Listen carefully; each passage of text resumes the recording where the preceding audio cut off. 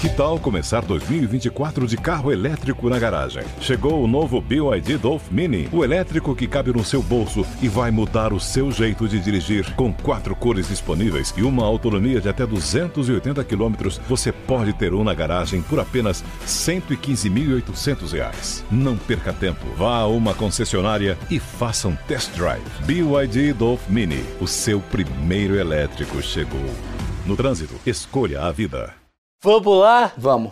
Já estamos prontos. Vamos lá, então. Hoje, no Rolê de Notícias... Governador do Maranhão quer chapa com Lula e Huck. Ministro da Educação escorrega no português. Janaína Pascoal nega ser bolsonarista. Dória nega reeleição. E Damares vira marchinha e brocha o carnaval. Está no ar o Rolê de Notícias. Eu sou Felipe Xavier. Eu sou Maurício Meirelles e vamos às notícias de hoje.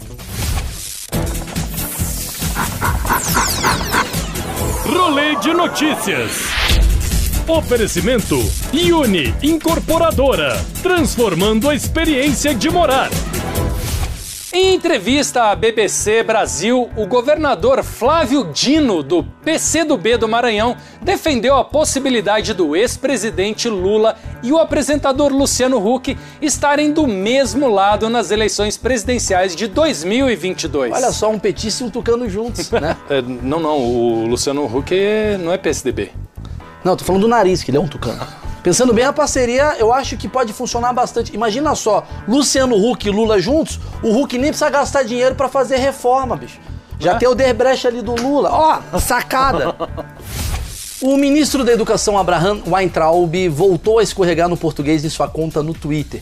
O ministro publicou uma foto de dentro de um avião comercial para afirmar que suas viagens não são privilegiadas. Escreveu na legenda, abre aspas, aonde está a pompa e a liturgia do cargo? Na poltrona 16A, fecha aspas. Eu não entendi. Aonde está o erro de português? Aonde que tá? Maurício, aonde, né? O certo seria onde.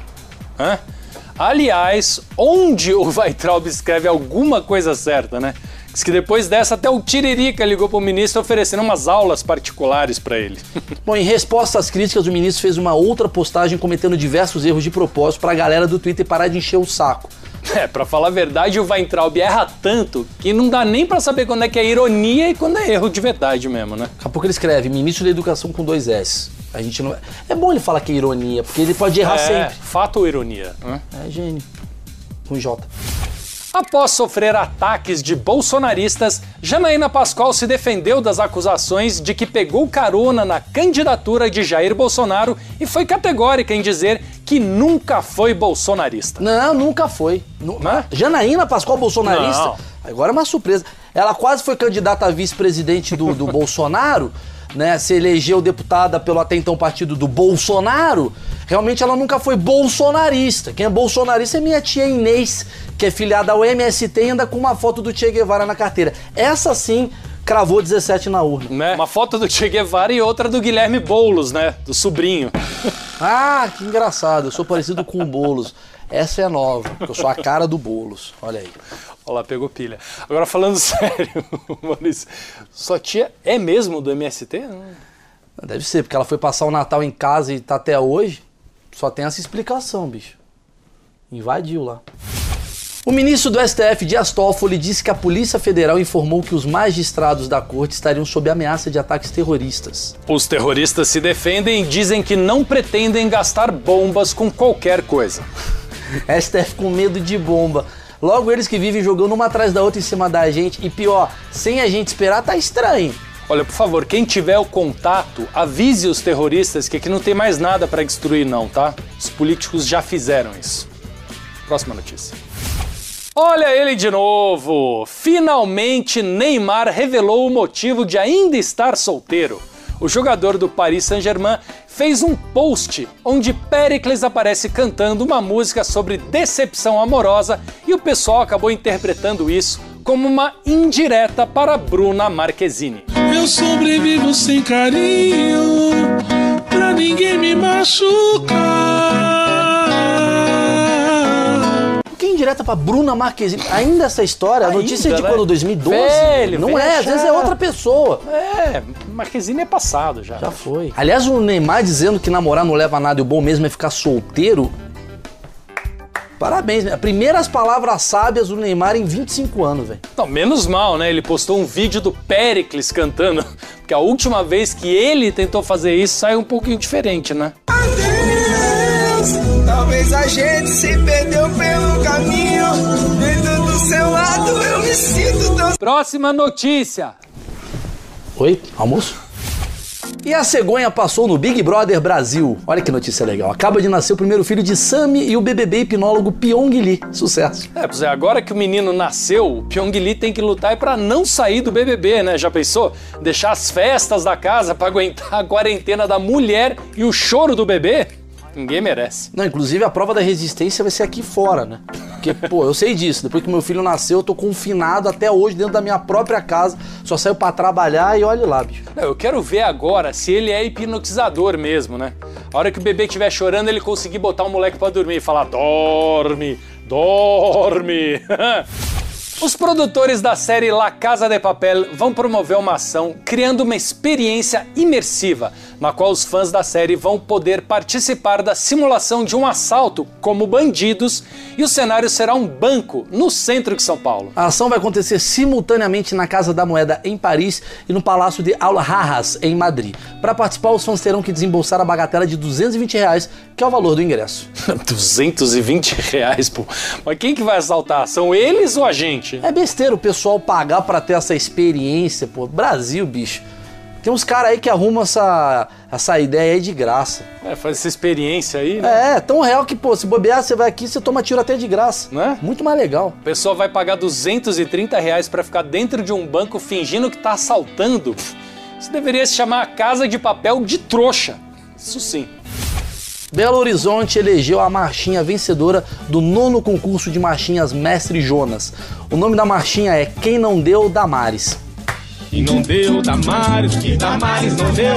Se Damares não fode, todo mundo se fudeu. E quem não deu Damares, que Damares não deu. Se Damares não fode, todo mundo se fudeu. E a Guaicurus vai virar museu. No alto da Afonso Pena, quem comeu, comeu. E a Guaicurus vai virar museu. Na Pedro II, quem não deu, não deu. Não, pensa bem, em BH, todo mundo cantando a música com o nome da Damares. A Damares é a nova Ana Júlia. Pô, quem dera. Eu vi essa música... Damares. Não, eu vou falar, eu vi a música e essa campanha de abstinência sexual aí da Damares vai ser sucesso. Porque é nada mais broxante do que essa marchinha. Parabéns aos envolvidos e um abraço aí pro pessoal que tá odiando essa piada. Porque não pode fazer piada com a direita. Só a esquerda. Wolf Cooker, um jovem de 17 anos, surpreendeu o mundo da ciência ao descobrir em seu 3º dia de estágio na NASA a existência de um novo planeta. Enquanto uns encontram planetas, o nosso estagiário aqui do Rolê de Notícias não consegue encontrar, eu vou falar, nenhuma caneta pra gente fazer tá anotação. aqui, ó, sem caneta. Cadê 6 meses, apesar de que é mais fácil achar um planeta do que uma caneta. Quando a gente quer procurar caneta, a gente não encontra. Às vezes o cara tá querendo procurar uma caneta, achou um planeta. Ele não tá satisfeito com essa informação, ele queria caneta. Vai ver. Então se a gente pedir pro nosso estagiário procurar um planeta, a gente acha a caneta.